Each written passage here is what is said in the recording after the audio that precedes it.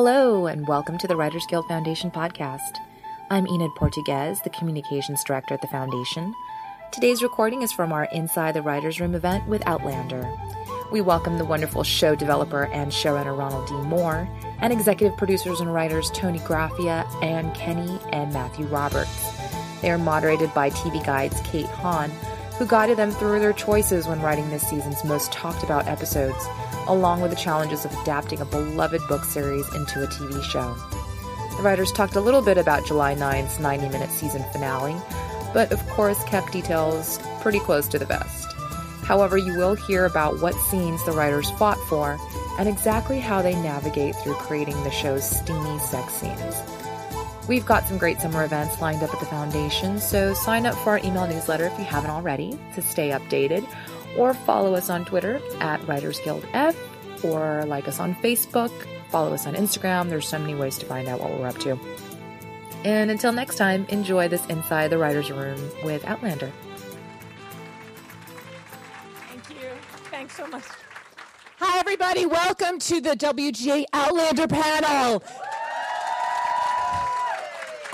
I want to bring out these amazing, amazing writers, and we're going to start with Ronald D. Moore, who developed the show, is the executive producer and writer. Woohoo! Next we have Tony Graffia, who is an executive producer and writer. Woo! Matthew B. Roberts, executive producer and writer. Woo-hoo! And finally we have Ann Kenny, executive producer and writer. Woo!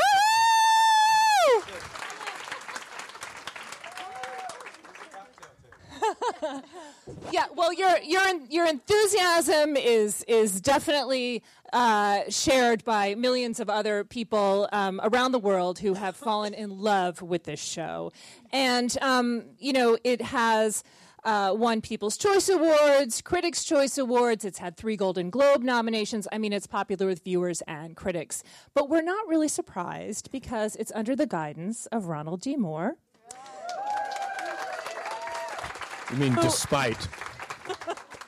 Who all of us in this room probably knew best before Outlander as the showrunner and executive producer of the fabulous Battlestar Galactica. Ron got his start with Star Trek's The Next Generation.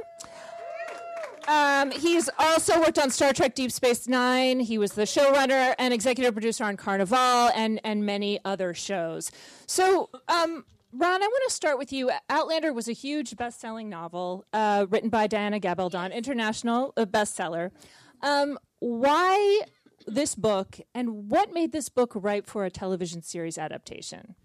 Well, when I read the first novel, I was reading it, looking at it as a piece of material to adapt. So that was my first impression of it. And I just remember reading it and feeling like the central character of Claire was fascinating to me. I really liked her voice. I liked her intelligence, her strength of character.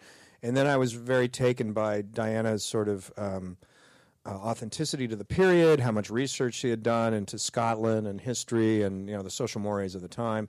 And then it was just a great page-turner. I mean, there just kept being all these sort of twists of fate and, reversals of fortune as you went through the book. And in my mind, I just kept imagining, okay, yeah, that's kind of an episode, or I can see how this story is going to arc. And by the time I got to the end, I just said, yeah, this is a TV series. I can totally see season 1. And, then I went on and read the other books later. But just from the first book, I thought, yeah, this is not your usual TV show. It's an unusual tale. It's a traveling show. It keeps, introducing characters and then, losing them, changing places, moving through time. It just seemed like a unique property that I hadn't seen on TV before. It's quite unique, and when you're going to staff a writer's room for a show like this, you need to bring in people who each has a different kind of strength. And I'd love for you to go down the line and kind of tell us why you brought each of these writers into the room, and we'll start with Tony.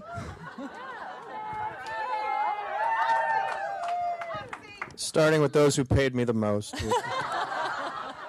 Now, Tony and I go way back. Tony and I've worked with Tony Graffia. I don't even know how many years. I don't want to count, because we first worked together on a show called Roswell. and then Carnival, and then Battlestar Galactica, and Tony's just one of my favorite writers. I mean, she has chops, you know. She's one of those writers where you always know the first draft's going to come in and it's going to be really well realized. It's going to have great dialogue. It's going to have a great sense of structure and passion to it. So literally whenever I think of a project, Tony's one of the first names that comes up.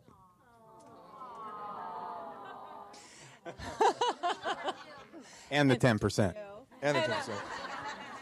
And what about this gentleman here, Matt? Matt and I, go back to Caprica and sort of, that experience, and then we developed a couple of pilots together and pitched, and we went out on tour with a rock and roll band once, which was an experience. We spent time on the tour bus, So I've known Matt. Bond anybody, trust me. Yeah. And I just really like the way his mind works, and it was fun. And when you write a pilot with somebody, when you write in any kind of a writing partnership, as those of you who know who write in a partnership, it is like a little mini marriage, and you get to know each other real fast. And Matt and I just really got along. We had very similar story sense, and it was just a fun collaboration. So he was kind of a natural, and he knew the books. He was like, as I set up the room, it was like fans and non-fans, and Matt was someone who knew the books from way back and introduced. Yeah.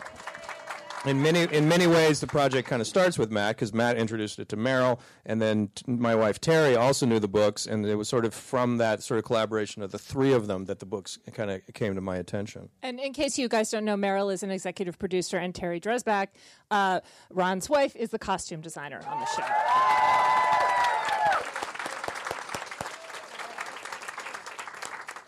And what about the fabulous Anne? How did you know Anne? Fabulous Anne. Whoa, she got adjectives. I know, well, because she was the fabulous Anne Kenny, it was just sort of, I knew Anne through Matt. Matt and Anne had worked together on a show, and then there was a project that she had that the three of us took out. It was a TV series about EMTs. And it was sort of a fun process of working through, developing that and taking it out and pitching. And she was fun in the room and just a great story sense and strong. And, it seemed like, again, it was a very natural fit. Okay. So I like the way you said you balanced out your staff with people who'd read the books and people who hadn't read the books. Why did you want to mix it up like that? I kind of felt, I'd never done an adaptation before, and I sort of felt that the biggest question in the room day to day was going to be, what do you keep and what do you change? And that I'm serving two audiences simultaneously. There's the audience that knows the books, loves the books, is looking forward to all the particular things that they're in love with. And then there's the general audience that doesn't know anything about the books. And you sort of had to serve both at the same time. So the best way to figure out day to day and week to week how to develop the show was to have a room that was balanced in that same way, so that over and over again, the argument in the room is, what do you change and why? And is it worth changing or not? And what are you losing? What are you gaining?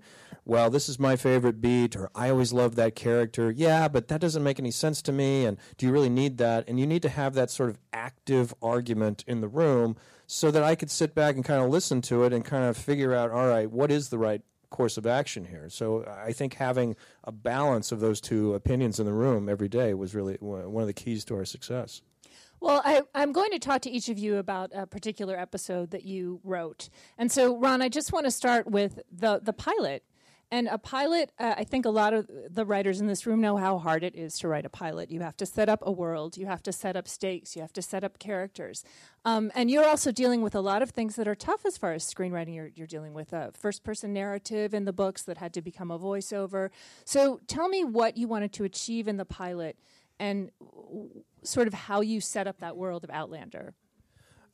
It was kind of clear from my first reading of the book what the pilot kind of would be. You had to set up the concept of the show, and the concept of the show is a woman from 1945, a ex-Royal Army combat nurse who falls through the stones on her second honeymoon with her husband, ends up in Scotland and meets a young Scotsman that then is going to become, her soulmate.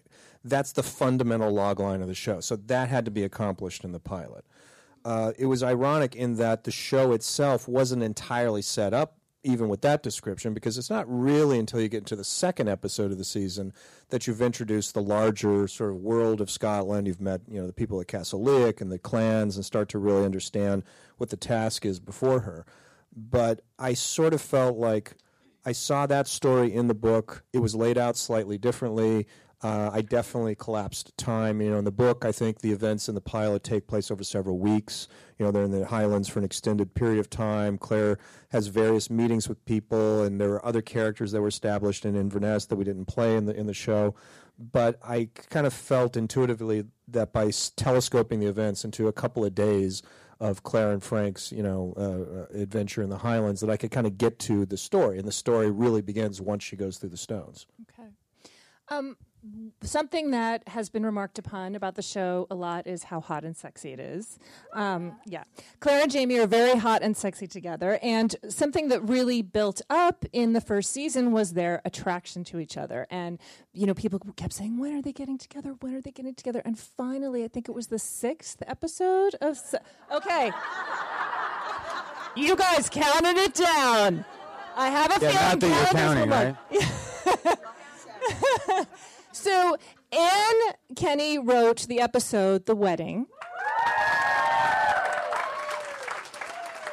where they get together, and critics loved this episode for its depiction of female sexuality and for so many other reasons. And I wanted you to talk about, how do you write a great sex scene? Well, first you start with Diana Gabaldon's novels, which are full of great sex scenes. But I think that one of the things we wanted to do with the wedding episode was that I think overall in the series, the sex needs to mean something other than just sex. Otherwise, it just becomes kind of, just kind of... Exactly, thank you. So in the wedding episode, we wanted to see their relationship move forward. So the first time they have sex it's kind of awkward and, like first time sex. And then the second time, we used to talk about it in the room as, oh, this looks like fun. This is like a car. Let's take it for a test drive. Let's kind of see how this is going to work. And then the third time was... We did? We did. Oh, we did talk about that. I think, unless maybe I was just thinking about it. Ron and I did not. Yeah. I actually think We that was... talked about beautiful statues and artwork. We never said car. I actually think that was Ron Moore who said car. Yeah, that was mine. And then the third time was going to be what we called love tried sex. to save you. Which was that it was about something more than that. So I think that's why, kind of how we did it in those three pieces. And I think that in terms of shooting it, people ask that. They say, oh, the female gaze and all of that. But... I was on the set, Anna Forrester was on the set, Meryl was on the set, Katrina was on the set, and part of it was how we shot it was like, what do I want to look at? So it was, oh, gee, when she walks behind him, she should drag her hand across his ass. That sounds pretty cool. That was, it wasn't thought out like, oh, what's the female gaze? It's just like we suddenly had this opportunity to go, wow, what would I like to touch? What would I like to look at? So I think it was pretty organic that way. And I think in terms of writing a great sex scene, I do think that, a lot of the ones that I've written have been a version of what's in the book. I think the ones that you make up, it's hard as a writer because you're very vulnerable then. Because basically what you're saying is, this is what I find erotic. This is what I find sexy. And you're putting yourself out there and you're hoping somebody else doesn't go, ew, that's creepy. And so that's, for me, writing those scenes that's the hardest part. I know I wrote one that actually we didn't end up shooting, but it was like trying to describe to the director. I'm like, well, he's sort of kneeling down in front of her, and she's sort of going to put her foot on his chest, but I don't want it to look like gynecological. And it's very weird. It's a very weird thing to do. And obviously the actors are involved and the director and everybody kind of contributes to that. So. Well, Matt and Tony, do you have anything to contribute to tips on writing a great sex scene? Tony. One of the greatest after the... Episode 9? Yeah. It just made it long. I figure that was the best way to do it is really drag it out. Show it like it really is. There's some good stuff. There's a little bit, it's uncomfortable. Knife to the throat. Knife to the throat. There's, good sex, knife to the throat is yeah. Wear a turtleneck next time. I think I think you have to go for it. Like Ann said, is you as a writer, you just have to give it up and just go for it. Don't think what your parents are going to think, or your wife or husband or whatever, because it seeps in. And I sometimes always hear my mother say, Matthew. She watches Outlander. I get texts every now and then, and all it says is Matthew. So I just got to let that go and just go for it. So Tony, Diana does, so why not us? Tony, do you get any feedback from people in your family? Yeah, I had to block an aunt of mine who kept texting me with spoilers because she had read all the books, and she was like, see an episode, and then she'd go, well, I can't believe that in book 7, so-and-so kills so-and-so. And I'd be like, Aunt, what did you tell me? I don't want to know this. It's a spoiler. I'm one of the ones that hadn't read the books when I started the show. And so I purposely don't read ahead. I just read the book we're working on, because if you know all those things, you're going to write towards it. If you know 2 people fall in love or 2 people die, you're gonna write towards that, and we don't want to know. So two of us have read all the books, and 2 of us hadn't. That's they haven't texted about the sex, but I wrote the scene in season 2 in the daybed where Claire and Jamie finally reconnect after the rape, along with Ron Moore, whose idea was to put it in the daybed because we were like, there's a gorgeous daybed there. Someone's got to have sex in it. Every time we'd walk through the set, we'd peek in and go, someone's got to have. Mind of an Outlander writer. Hey, there's a good spot for sex. Yeah. I think some of the crew might have even snuck in there. I don't know. But it was going to be Murtaugh and Suzette at one point. We thought it'd be funny to have them, clarifying them having sex in there. But ultimately, we decided it was Ron's idea to put Claire and Jamie in there because we wanted it to be really special when they reconnected after Jamie's trauma, and we wanted it. I think, like what Ann said, it's got to mean something. It's never gratuitous in our. You don't watch our show like some other shows to remain unnamed, where sex is gratuitous. It's just in the background going on. You're watching a scene, and you're like, "Are those people? What are they doing back there?" We try to make it mean something, and in that scene, it meant a lot. And it was we call it the "Find Me in the Dark" scene, and I think it was really emotional and special because it wasn't about sexual acrobatics or anything like that. It was just like, how do we reconnect after this trauma? And it was, and it was initiated by the woman, and her saying, here's how we get past this. Find me in the dark. It's just you and me. There's no Jack Randall here. We don't need to do anything fancy. It's just me and you. We're connected by our souls. We've got this baby. We wanted to show the sex with the pregnant woman. Kat was very passionate about wanting to show that, and I'm real proud of that scene because I feel like it was just meaningful, and the perfect way to have them get back to each other is just to trust what was already there between them. Like, we don't have to try; it's there. Find me in the dark, and that was the one. Yeah. That's a great line. Find me in the dark. Ron, do you have anything to add as far as? Are there any props you have in mind for next season that you guys might want to use? No. I think the way I approached it from the beginning, and we talked about it at the beginning of the project, and we said, okay, look, there's a lot of sexuality in this book. It's a key part of the story. It's part of what people look for. We can't not do this, and why would you not do it? But if we're going to do it, let's not do TV sex. And there's a lot of TV sex out there, and TV sex usually has a candle in the foreground, and it usually has a gauzy curtain being blown by wind from someplace. And a wind machine, and it's usually sex that nobody in this room has ever had. And we just kind of said, let's not do that. And so I would have conversations with the directors of each episode and the cast, and we just all said, let's try to make it real. Let's try to make it about human sexuality and how people really interact with each other, as opposed to, well, what's a cool shot or what's the position we haven't seen yet, kind of thing. It's just that make it integral to the story. I do think one other thing, though, I think one other moment that I was happy with was that we had in episode 2, I think it was, and it's nice because in the room we can actually have these discussions where we had a scene where Jamie was pleasuring Claire, and that somebody knocked on the door. And initially we talked about it, and it was like somebody knocks on the door, and then Jamie says, oh, I got to get up and answer the door. And Claire says, no, finish. And we're like, well, how about if it goes the other way? You want it to be a woman's fantasy? Here's the fantasy. Knock on the door. She says, oh, you better answer the door. And he says, no, I'm going to finish. And it was great. It was That great. is a And we were able fantasy. to. Wow, Matt. So, but it's nice to be able to be in a situation, again, in terms of female gaze, where you go, okay, this is a woman's fantasy. Let's play that one out. So it was nice that we were able to do that. Well, a lot of the sex in the show is very real. What's interesting about the show is it's grounded in reality in many ways. It's grounded in real life. Yet at the same time, you guys have to face the issue of their fantasy elements as well. You jump through time.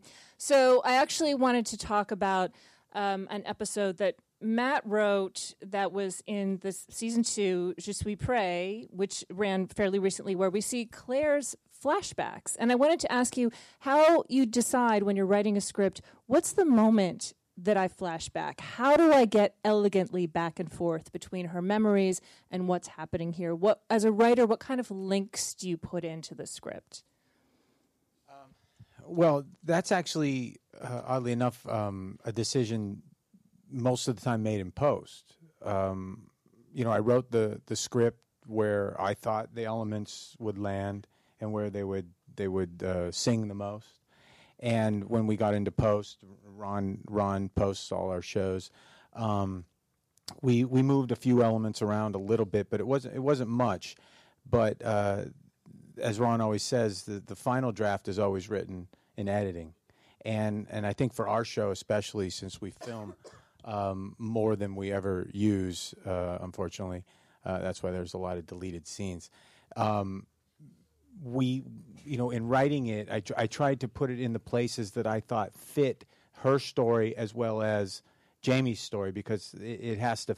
That's where the puzzle pieces fit. Is he's training, and everything that he's doing is affecting her accordingly.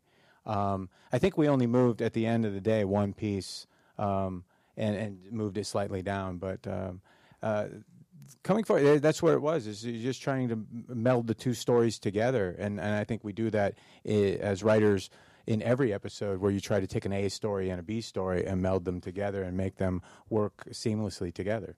It is interesting on that in terms of editing and post and the rhythm of the show.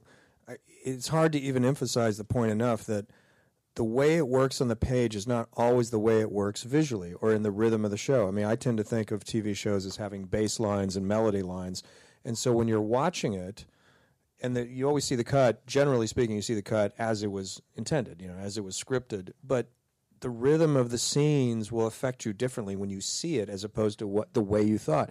And it's not, and it happens to all of us. My scripts, as much as anybody else, there's the movie or the TV episode that you play in your head while you're writing it. You visualize it, and this is how it's going to work, and this is how it's all going to lay out, and this is the proper point to intercut these two storylines.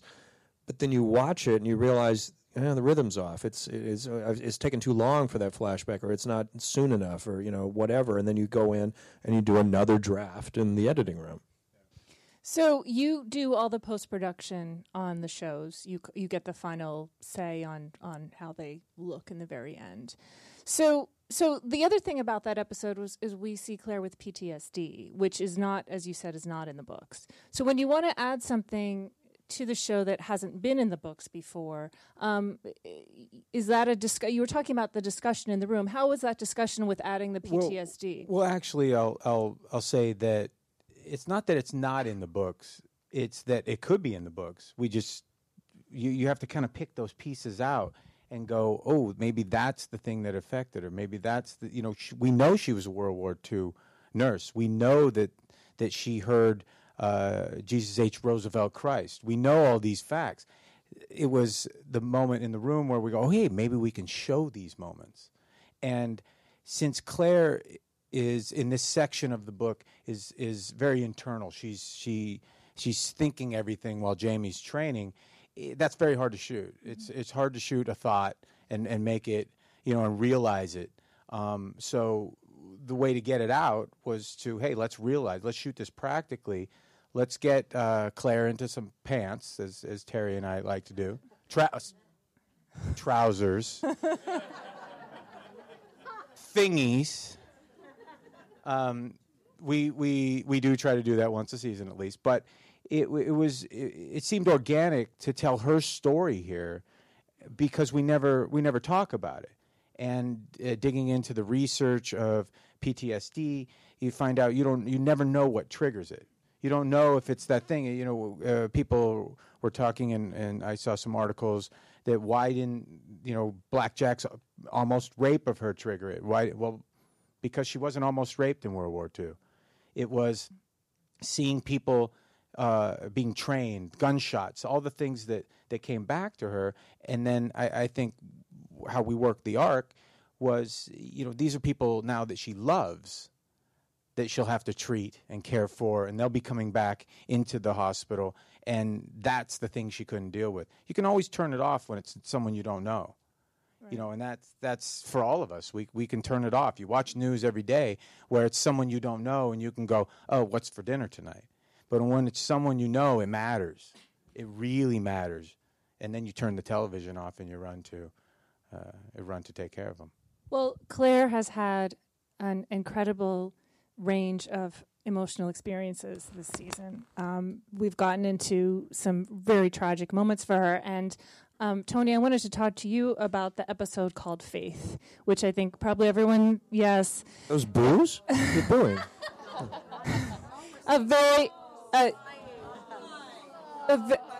So I can tell everyone knows what happened in this episode. And I thought Katrina's performance was incredibly powerful. Yeah.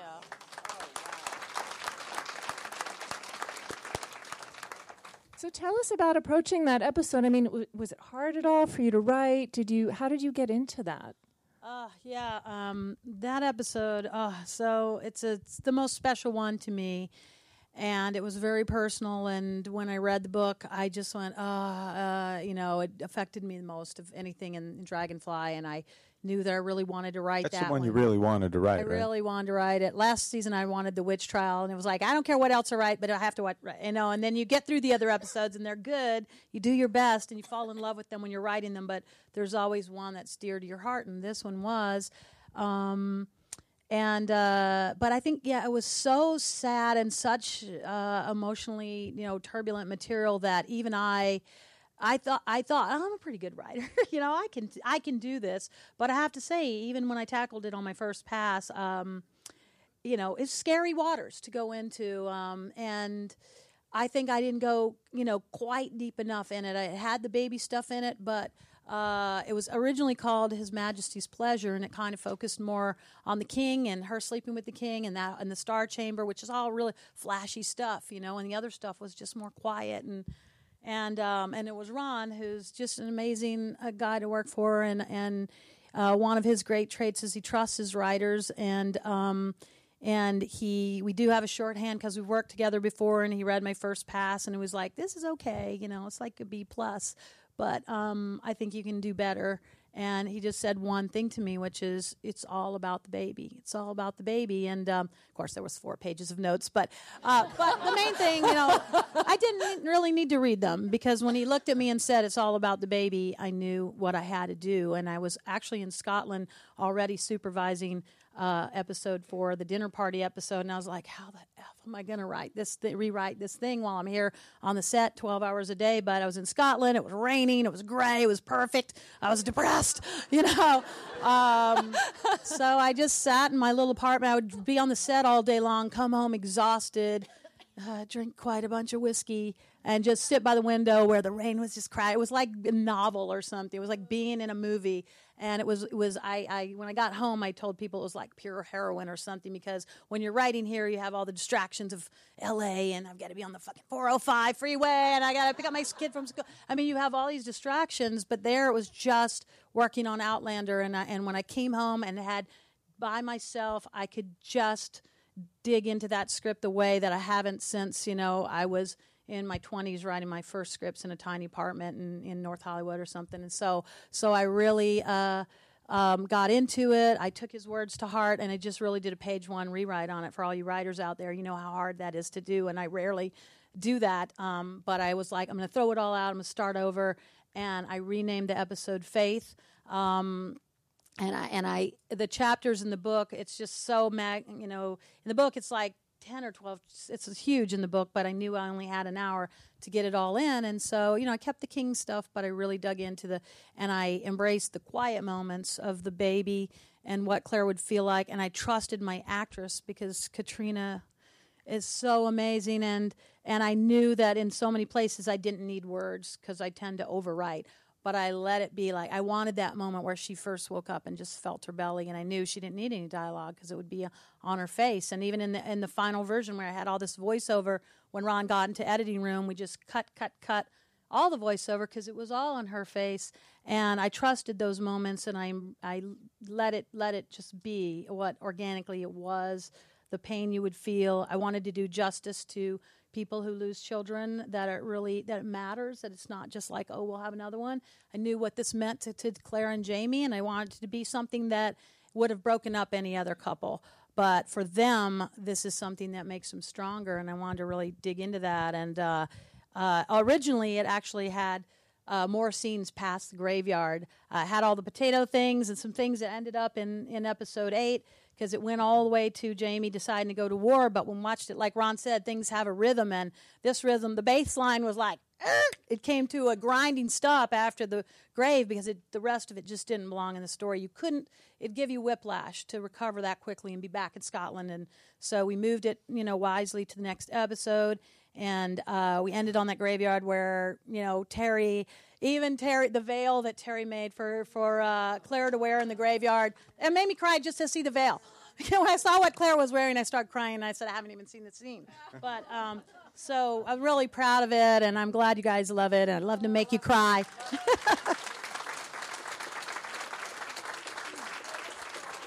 And what was amazing too was you had all that deep emotion in it, but then you had these other scenes too. It was just incredible. All the things it was a powerful episode. It was like, was this really only an hour? Yeah, the Star Chamber scenes were, it almost like it should have been a different episode, but I fought to keep them together because I felt that organically they fit, because this is part of the price Claire has to pay. She sold her soul to go to the king and sleep with him, and like a review pointed out, and I hadn't even thought of this, that Monsieur Ferrez, who was with her in the beginning trying to save the baby, that in the previous episode in Matt's, when he talks about what he does when he draws and quarters people, that he reaches in and pulls out your beating heart in his hand. And someone in some podcast said he reached into Claire and pulled out her beating heart when he pulled out that baby. And I was like, I didn't even think of that, honestly, when I was writing, but when I heard that, I was like, oh, my God, I almost went off the freeway when I heard that. And I was like, yeah, that is what happened. So we needed the Star Chamber. We needed the danger. We needed Claire to be willing to go to these lengths to save Jamie. And so it worked all together. But it was a big undertaking, and we're proud of it. Yeah. Well, talk about saving Jamie. Ron, I wanted to talk to you about villains and creating villains, and we know we have a big villain in this show, Blackjack Randall. I thought you were going to say Fergus. And you and Ira Bear, who's not here tonight, another writer on the show, wrote the Wentworth prison scenes with Jamie and Blackjack. Tell us about what it was like to put those scenes together. Those are also some very powerful moments. And how do you not make a villain flat? Blackjack is still a very complicated guy. So how do you keep him? Well, I guess I started from the premise that Blackjack had to be a human being. He had to be a person. That if he was a monster, if he was like something that you could say was not human, then it was kind of easy to dismiss him, and the horror of what happened would be diminished. But if you make him more three-dimensional, if you understand that he is a human person just like all of us, and he has certain frailties and he has certain vulnerabilities and certain identifiable human emotions, that the horrific things that then happen would carry even more weight. So that was sort of the place that we started from. Those last 2 episodes of season 1 were very difficult scenes. It was very difficult material. A lot of it was in the book. Some of it was stuff that we resequenced or invented for the show's purposes. I have to give a lot of credit to that to Ira, actually. I got to a place on the finale. Like, Ira wrote 115, which was the penultimate episode of season 1, and then I was supposed to write 116. And I got into the middle of 116, and I got to a place where I was a little bit lost and wasn't quite sure how to really do this anymore. I'd feel that what I was writing in the scenes was very surface and didn't really dig into any emotional depth, and I was writing those scenes, and they became just kind of about torture and about pain, and I knew that I wasn't really getting into any of the meat of it. So I called up Ira and I said, let's just co-write this because I need some help on this.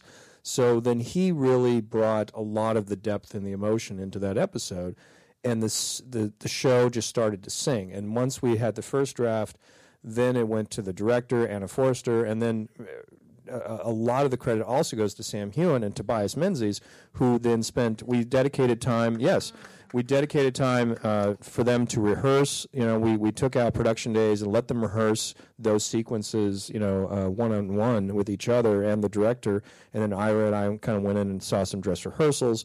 It was very, volatile material. It was very intense material. And then we just said we need to give them space to sort of deliver this. So a lot of the power of that episode is really illustrative of, the process of television and the collaborative nature of the medium, and all of us trying, each one of us putting in our parts, each one of us recognizing what our limitations might be, and trusting that, through the process of all of us working together, we're going to come up with something that's really, really great.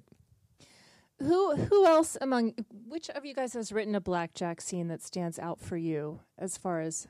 Well, I haven't written a ton of blackjack, but I do know actually he's in 12, which I liked a lot. You haven't seen it yet. Yeah. No, you haven't seen it yet. Spoiler free.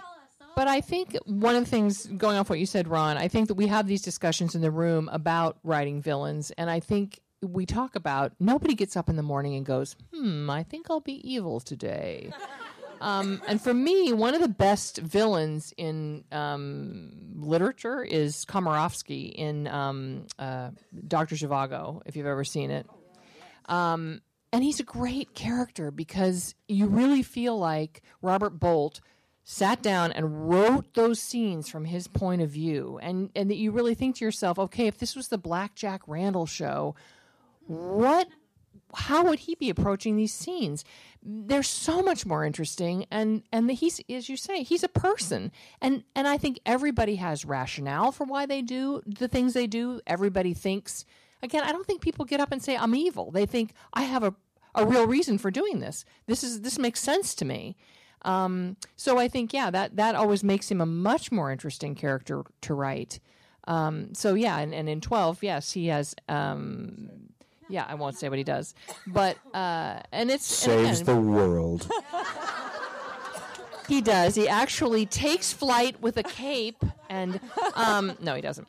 But yeah, I think that's really important that the villains are, and Diana's always talking about I'm Black Jack Randall, but I think that's kind of a way of saying that, which is, he's a person, and you have to write him from that point of view. Well, I do think in episode 12 there is I think you do humanize him, which is great. You kind of feel for him in a way, and I think that's something that Ron's always said, is that we can't have our villains be these cartoon characters, who just they have one goal: I want to kill this person, or I want to do this to this person. You have to go, God, what made them want to do this? You want to ask questions about them, and I don't think the cartoon characters you really care. It's just Tom wants to kill Jerry. I think the biggest thing we did was in season 1 when we did episode 6, when the Garrison Commander episode. It was an episode it's basically like a two-man play. I mean, it's Claire and Jack Randall in a room for virtually the entire episode. And when we came up with the idea of telling, the story of Jamie's flogging through Jack's point of view, that opened up the character in a very profound way, because you would normally tell that story through Jamie's eyes and Jamie's memory, but there wasn't much to say about that, truth to tell. It was sort of, what's Jamie's story going to be? Well, it sucked. It really sucked. Boy, howdy, did this suck. 100 times. 100 times did this suck. I can't even tell you how much this sucked. And just when you thought it sucked again. But Jack's point of view was a fascinating one. To what was the story of the guy that was doing it, and what did he feel, and how did he think about it?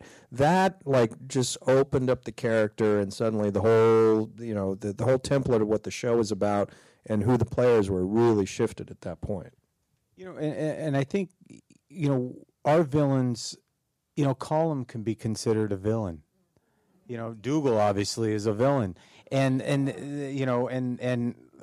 I dare say it, Leary is a villain. I'm sorry. Leary's the hero of the whole story, but we'll get into that later. But I mean, they for me, I know people hate her, but this is a 16-year-old girl who Jamie takes a beating for, and then he makes out with her. What's the problem? I mean, what 16-year-old girl is going to go, hey, he kind of likes me a little bit? And then he comes home, and he says, hey, I'm married to this other woman. I think she's going to feel bad. And to me, that kind of rounds out, that makes her okay to be a villain. She has a reason to be a villain. Okay. So another... Moving on. Another big aspect of the show is there are a lot of fight scenes, and they're all very different. I mean, we had a dinner party fall apart, we have a duel, we have some scrapping in the Scottish Highlands, and we have battles coming up.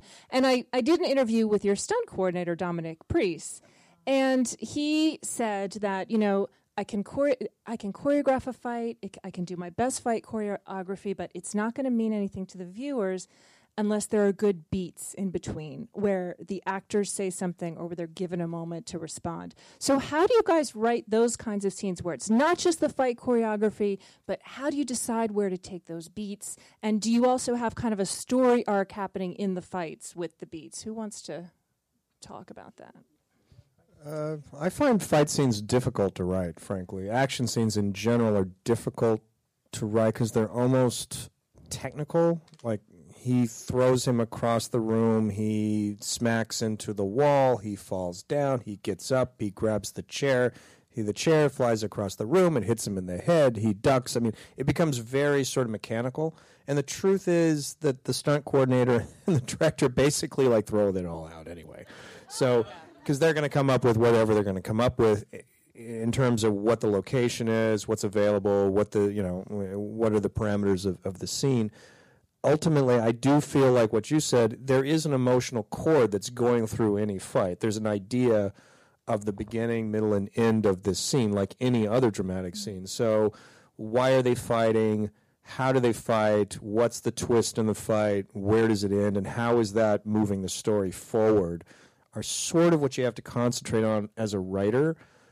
But it's really easy to get distracted by the fight choreography and start to get obsessed with, I want him to reach up at the top of the ladder and he's going to reach for this thing, and you can spend hours, if not days, just trying to work out in your mind's eye how this all plays out. And then it doesn't mean anything because, the set doesn't work that way, so let's do something else, is what they kind of say. Yeah, I think I was just, thinking about episode 11, which is another one y'all haven't seen yet, but there's the big scene with Sandringham and all of that. And that was crazy. First of all, I hate writing fight scenes. I just like to write, and then they fight, and then go on. Because I really am not interested in that. And as you say, once you get in the set, because we're on locations, so suddenly, they run in that door, and they run in that door, and then they go, there are no doors. And it's or they have to come through the window.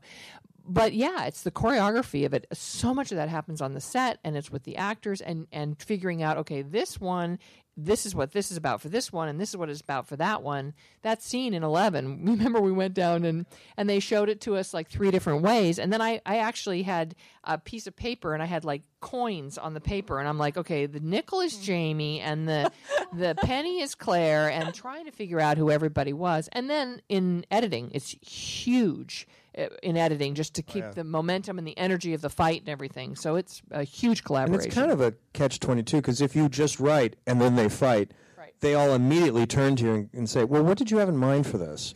How did you see this fight developing? And then you'll say it, and then they'll go, no, that doesn't work. Yeah. Exactly, yeah. The editing, in my experience, the editing, a lot of it has to do with just the energy of the thing, who you're looking at, where you are, because when we're choreographing it, and also it's fascinating because you have something going on over here, and all the other actors are sort of standing there, and as you're on the set, you're thinking, well, what the hell are those guys doing while this is going on? But when they edit it, they're taking your head and saying, you're looking here, you're looking here, you're looking here, and you're not thinking about the fact that, oh, that guy's just standing over there, if it's working right. So I'd love to, speaking of fight scenes, I want to talk about your writer's room and how it works a little bit. Wow. Are you...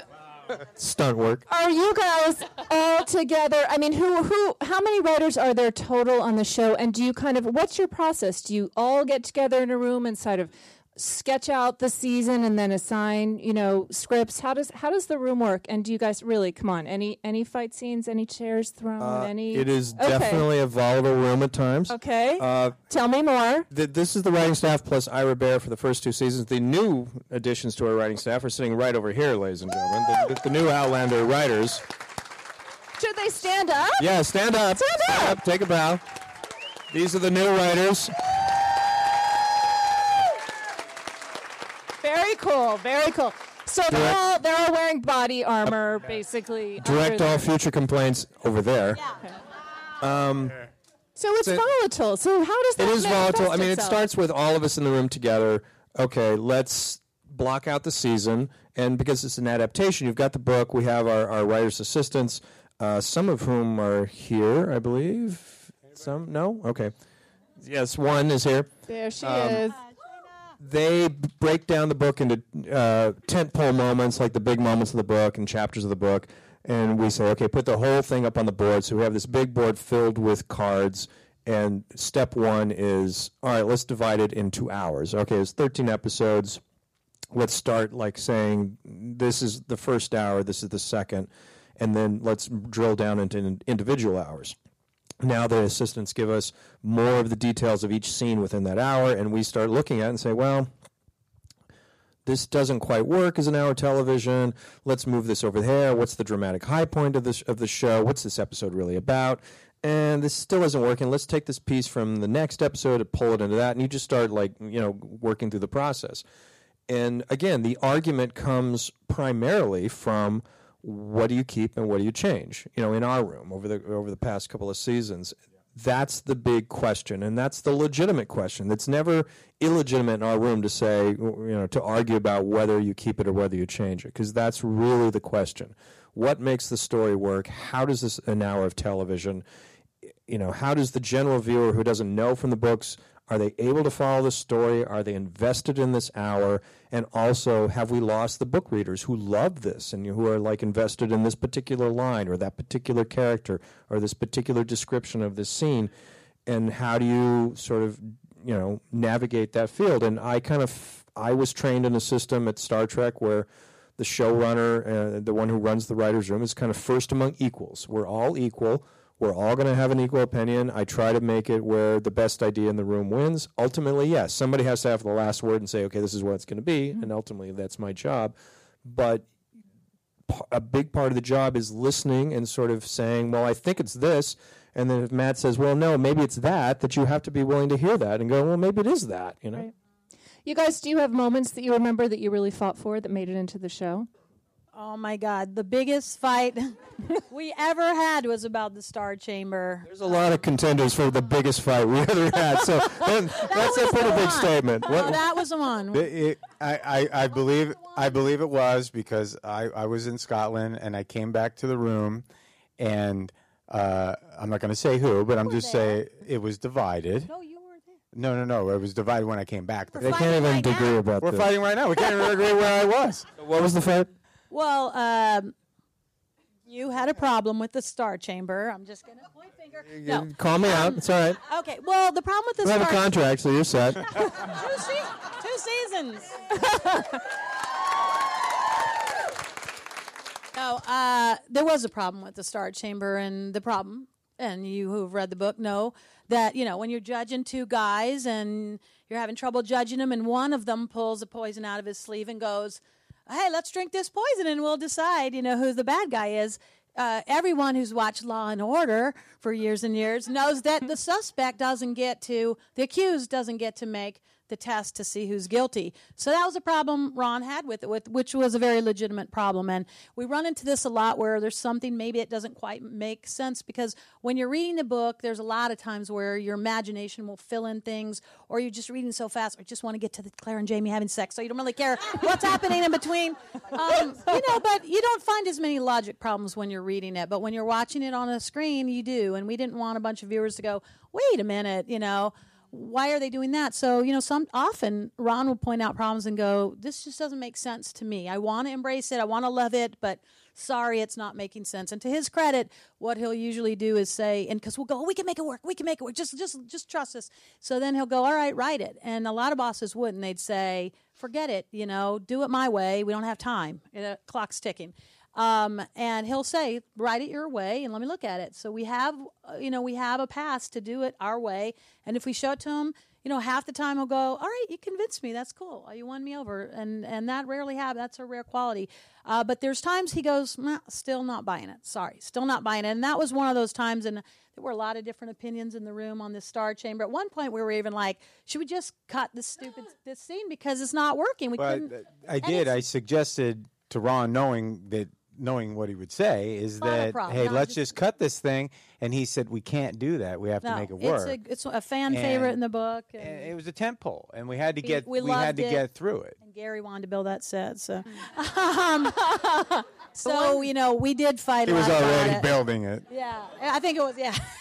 But we did find a way to fix it, which is to say, like, we took a little page out of Law and Order and went, well, the evidence would be there, so why don't we just pull all the stuff from the apothecary and Master Raymond's shop, and then, because we wanted Claire, she's the judge, she's got to come up with the test for, how to tell, but she doesn't have a sleeve to pull poison out, so we added the evidence table, and then she goes, hey, let's use the bitter cascara, which she knew wouldn't kill either of them, because Claire didn't want to kill anybody.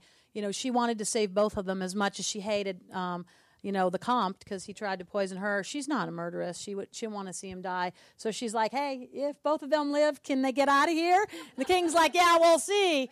And then Master Raymond, actually we needed a setup for that, because again, Ron was like, suddenly this guy just does sleight of hand out of nowhere, when he puts it. And so we were actually shooting episode 4, and we came up with the idea of like, oh, let's put it in the scene when he's in the shop that he does a sleight of hand with the sheep knuckles in this earlier episode. And luckily, because it was shooting, I think the night before added that to that scene and went down there and said, you got to do this sleight of hand. Well, that's a good example, is that there are a lot of things that work on the page because you fill in all that. But when you see it, when you actually have to see it happen, a good example is episode 9 that just came out, is that on the page, William Gray listens to Claire and Jamie having a conversation, and then he attacks Jamie.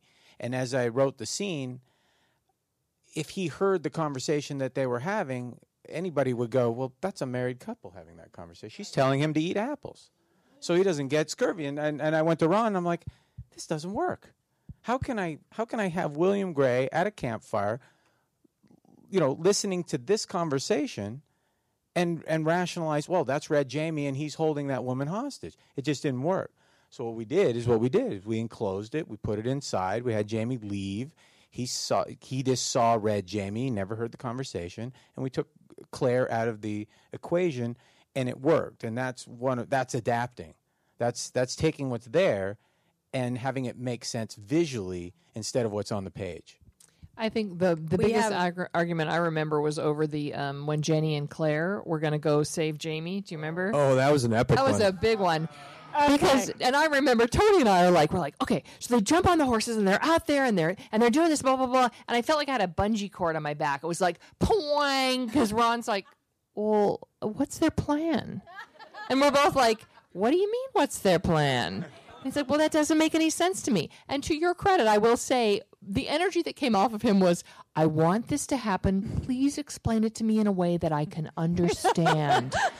And we went round and round. I remember saying to Ron, okay, Imagine that your kids are on your front yard. Somebody grabs them, and then they take them. What would you do? Would you round up the posse, or would you just go after them? And he's like, well, I'd probably call people. It was a crazy argument. I was like, wouldn't I call the cops? Wouldn't I? Yeah. But you did. You were like that scene from Marathon Man. You just kept saying, like, is it safe? What's the plan? What's the plan? What's the plan? What do they want to do here? Yeah, what are they planning to do? But it ended up working out fine. It ended up working. But again, We added a scene where Ian had wanted to call the troops. He wanted to do it, and the Lollybrook met, and it was, and Claire explains it. It's not safe if you do this. We need to go alone, and that was enough. That was enough to say, hey, that's the thing that tied it together. Right. But any good writing staff, there should be fights, and those of you who have been on staffs, there are, but they're not. No. Except for you guys.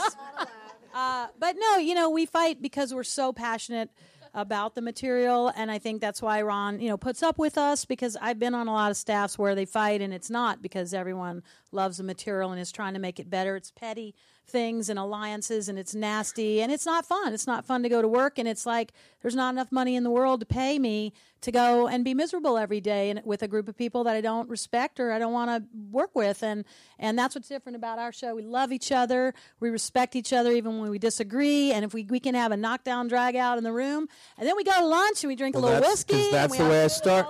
That's the way I started in this business. At Star Trek, they taught me that basically it's like that old Warner Brothers cartoon with Wile E. Coyote and Sam the sheepdog. And you both go to work in the morning with your lunch pails, and hey, Sam, and hey, Wiley, and you punch the clock, and then suddenly it's like, and then you go to lunch, and you're like, hey, it's kind of funny. And then after lunch, the whistle blows, and they're at each other again. And it ain't personal. It's just business. It's just like trying to get the best story out of it. I think that's it exactly. It's never personal. You never bring up anything personal. It's just like, this is what I believe the story should be, and ultimately it lands on Ron to decide that. He's the referee sometimes, but it's a tough job. Well, I love hearing what you learned early on in your career. And, people in this room are at all various stages of their careers. Some are just starting out. So I'm curious we can go down the line, whoever wants to jump in and start. What did you learn at your first writing job that you sort of carried with you that still is with you when you come into the Outlander room? Anne? I just looked at it. Oh, I don't know. I mean, I think it's at my first job. Oh my God, I can't remember. Well, that you get rewritten. That was one. Yes, I remember. I think over the years, I've sort of learned that you, just to try to make a story make sense. A big one, I think, for me is the worst kind of showrunner is somebody who won't make a decision. I've worked for those people, and you want to blow your brains out. So even if you decide something that after our big argument isn't what I wanted, at least I know what I'm doing now. And I think then as a writer, you're an artist and a craftsman. And so you argue the things that you want to argue, and you argue them from that sort of artist point of view. And then once you know what you have to do, your job is to be a craftsman and to really do that thing as well as you can. And it's very satisfying. So I guess, I don't know, that wasn't my first job, but over the years, I would say that's what I've come out of it with. What about you, Matt? Did you? Or I think the thing that over the years that it's hard to understand what somebody else wants often. Sometimes you like Ann said, you bring who you are to the table, and that's why they hire you. That's why you get hired is for your opinion, basically. And you bring it to the table, and some people they communicate very well. Some showrunners communicate, this is what I want, so you can go out and write that. Ron is an example. He'll say exactly, this is the thing you need to find in your script, so you can go out and find it. Other people, and I believe it was Anne that told me this once, is that what was the instrument you said? Oh, my theory is that you have showrunners who are orchestra conductors. Yes. Who will, as long as you're playing the same piece of music, you can play a flute, you can play an oboe, you can play a guitar, and as long as you're playing the same piece of music, we can do this together. And for me, those are the best showrunners. the other person is a person who plays an oboe, and all they can hear is an oboe. So if Actually, you I don't believe play you an call it like oboe, a flugelhorn or flugelhorn made or some something, up. right? Yeah. So if you play a flute, it doesn't matter if you're playing the same piece of music. If you can't play a flugelhorn, you're not going to succeed at this. And so, yeah. And there are those that out there that they only hear their music. And no matter what you play, it doesn't fit into their symphony, and it's hard to work for those people. Thankfully, Ron is a conductor that can kind of hear it all, and he puts it all together. And in building a team, he picks the violin and the flute and the trumpet and the trombone, I believe it was. And we hopefully we create a symphony, but there are those that no matter what you play, they're not going to hear it, and then that's where the rewriting comes. For me, I think it might have to be authenticity, because my first show that I worked on was China Beach, which was set in the, and it was about Vietnam, and I was like in my early 20s and was like, I didn't know anything about Vietnam, and yet I'm on a show where these are TV shows, but they're also depictions of people's real lives. People live these things, and so we put it on for entertainment, but it has to do justice to the source material, which is the real thing. And we felt a real responsibility on that show and I started as a researcher, as did Matt. And so I learned a lot from that before I became a writer, to be the person who had to look up the real stories, interview real veterans, find out how things really were, so that what we put on the screen, in addition to be entertaining, could honor these people who live these real lives. In fact, there's a World War I veteran here tonight that I want to and also moving on to Outlander, that World War II. Did I say it wrong? Not that old. Your pen was. I want to meet that guy. Anyway, Outlander is about a war as well, and Culloden, and this is about the wars in Scotland, and I think we all feel a responsibility to for this to be authentic. We do a huge amount of research. We want to get it right. We want to honor the people that fought for what they believed in, for Scottish independence, or for their putting their king on the throne, or their religion, or whatever it is. These people really lived, and when we were in Scotland, it's all a story in a book. But when you go there and you walk the field at Preston Pans, or you go to some of these, just driving on the highway there and passing a sign that says Falkirk 5 miles that way, you go, that was a battle. There's Stirling Castle, there's whatever. And we love Scotland. We want the people that watch this, we don't want it to be a fairy tale. We want to show the real deal. And our people are fictional characters, but they could have lived in this time, and we want it to be, to do justice to the real people who lived this story. And that's what I learned in my first job, and we try to do it now, and I'm proud of what we do. Well, that's a great transition into. I wanted to ask one final question, then we'll take some questions from the audience.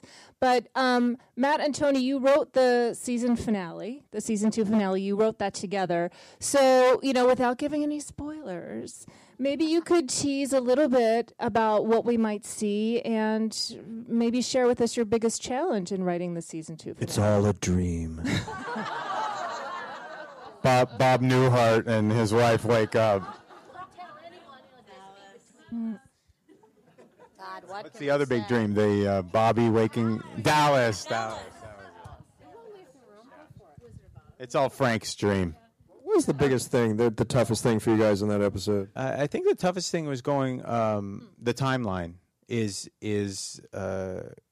because when we I'm not going to give away anything, but when we saw the first, the director takes a cut, as many people know, and we saw that, and he cut it linearly in a linear fashion, and it wasn't how Tony and I had originally scripted it, and it was a shock to see it that way, because we thought, so we had to put it back together and post the way it was scripted.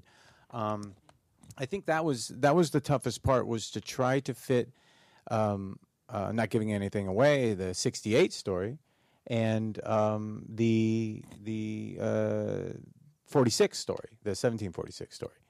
There are a couple characters that'll pop up that you might know, but and Not work in ways you expect. in working their story into it, and Ron kind of kept the reins on that because, you want to tell a story there, you want to tell their story there, and it was like, hey, put the brakes on because it's not their story. It's obviously Claire and Jamie's story, and we had to remind ourselves as we were writing, this is just a little sprinkle of these two characters, and then we move forward with them in next season. Okay.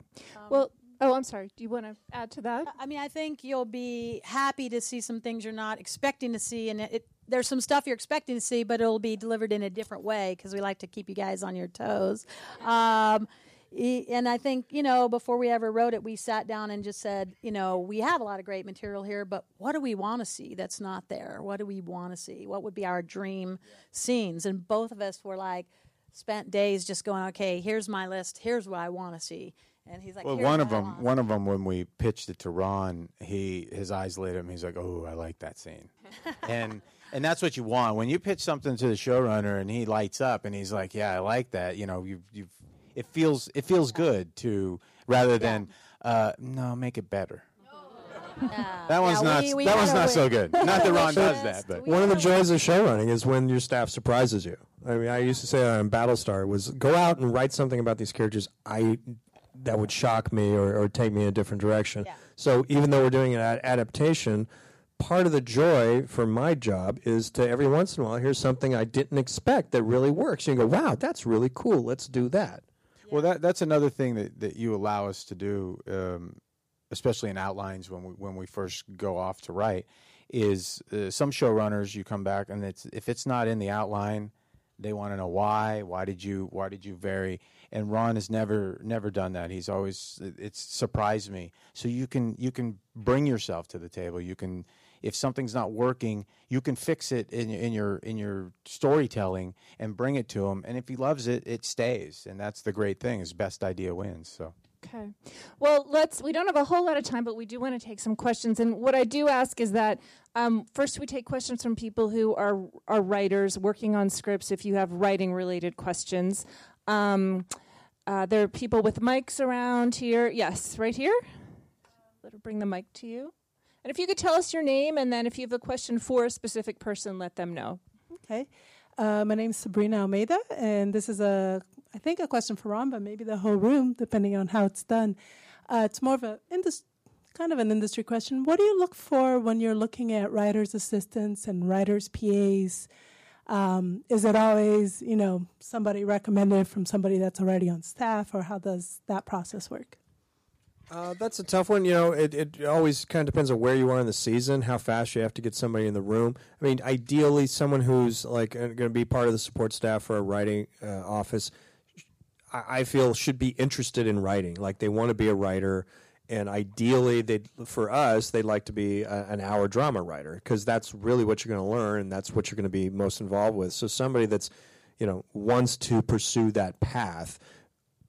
Then I want to bring them into the support staff because I feel like they're learning something, they're going to go somewhere with it. And I know that there's a lot of people out there who want to do that path. So if it's someone who's more interested in production or more interested in comedy or more interested in various other things, then you probably go, well, there's so many people who want to do this particular position, and it is a great little doorway in that, usually I'm drawn to sort of find someone from that angle.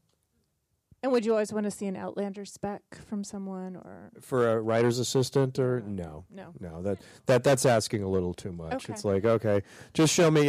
If you're in an entry level position and you're just trying to break in, it's like, God love you, and I'm not going to ask you to kill yourself.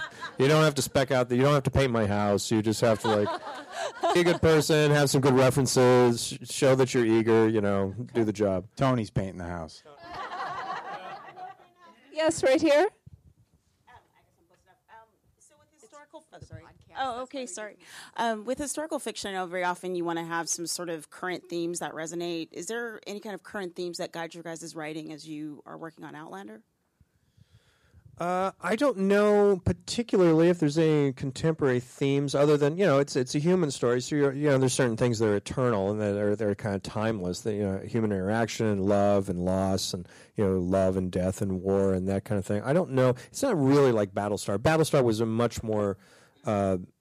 It was a show about where we were at that moment. It was about what was happening in the culture and society and in the world, and there was an overt effort on our behalf to sort of make those things relate to what we were doing in this series. This is a different gig, and it's a different challenge. So I don't know that we talk a lot about what's going on in the world around us. We don't talk about it, but I mean there are certain, like you said, elements. I mean, people preparing for war it's happening around the world. It just so happens to be. PTSD Awareness Month, and we aired Claire's PTSD in the month. So I mean that was Or Scotland taking the vote on their freedom. That happened while we were there, and you get into great conversations with cab drivers like, what do you think about that? And boy, be prepared for that. But it's very interesting. It's all the same stuff that's going on today, and it's what went on with America when we, so a lot of themes do resonate. Do we have some more questions? Yes, right here. Thank you. Sorry. There's a mic behind me. Oh, okay. Thank you. My question is about, from a writer's point of view, the use of voiceover narration in this, which, of course, is so much a part of the book.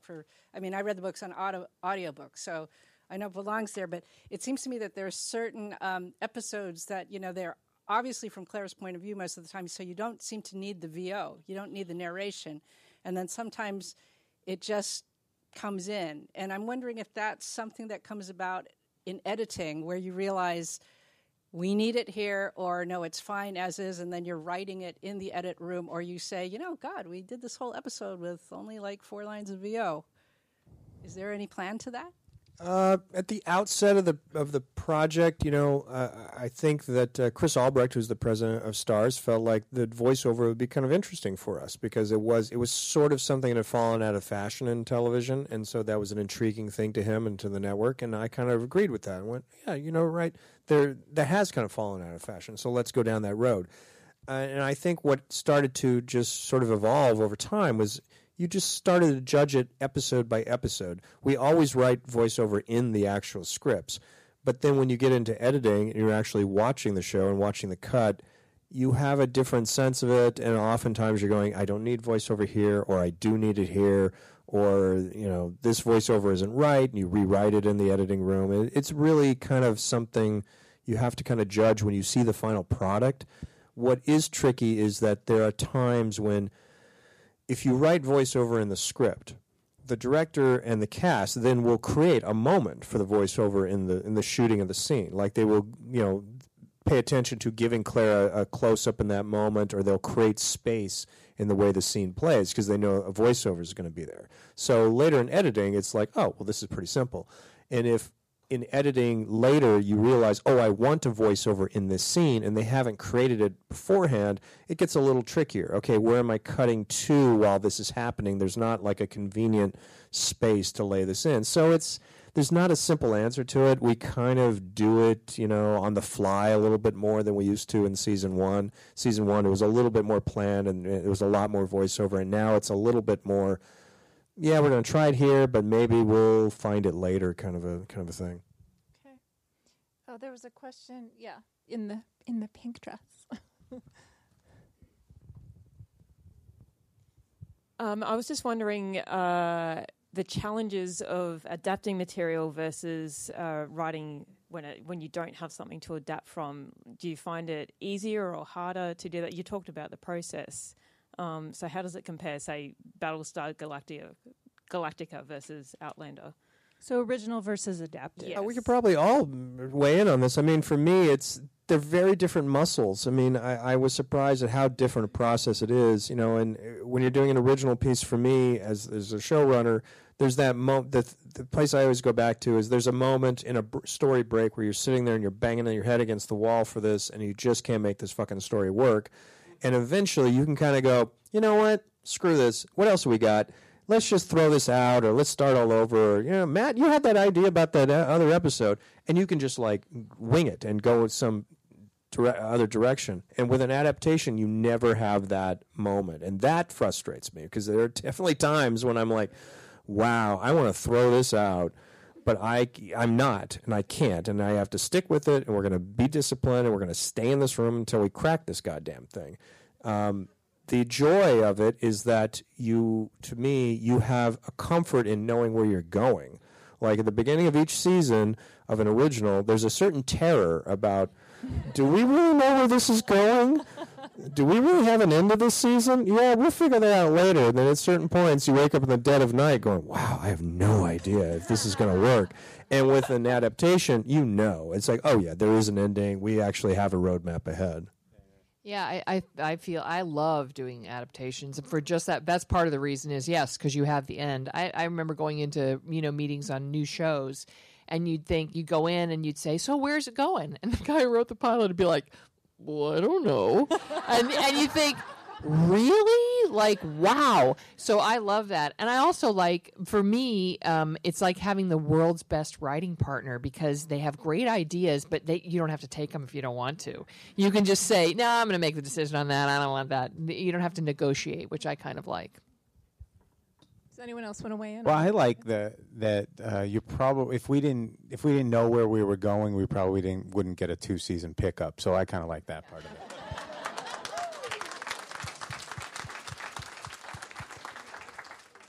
We have time for a couple more. Is this lady right here? Yeah, right here. You can try. Got your agent working for you here. Good to have representation. See, it works. Thank you. 10%. One of the things I really appreciate about Outlander is the equality of the relationship between Jamie and Claire. And like in, I think it was the latest episode, where Claire says to Jamie, just go say thank you, do it for me. And he's saying to go over to Leary. And he's like, I don't know why I'm saying thank you, but I'm saying thank you. And I just feel like I just want to tell you that I really appreciate that. And I don't know how hard it is to do because you don't see that very often as a female. Like she's the lead and I love that. And it's her story, but he still is the leader on the battlefield and he's such a very strong, he's not underwritten. And so, how hard is that? How difficult is that? Are there fights in the room over, who's like you said in the one sex scene, yes, no, this should be him saying it. Did one of you guys write that episode where she mentioned that? Do you want to start there with the answer? Well, again, first of all, I'd say it's the books. I mean, Claire is a very strong character. So, no, not so much. I honestly think sometimes my concern is sometimes she's so strong that she seems bossy, and you know what I mean. So it's trying to kind of navigate that so he doesn't look like just kind of a dope. But I don't think we do that. But and the nice thing is they both have areas of expertise where they're strong. So yeah, no, I like that about it too. I don't find it's hard. Okay. I think the difficult thing for me in writing Jamie is that sometimes in the book he's kind of a Superman, and it's tough to write Superman as you'll watch the Superman movies is that you can't do anything to the guy. He's just kryptonite.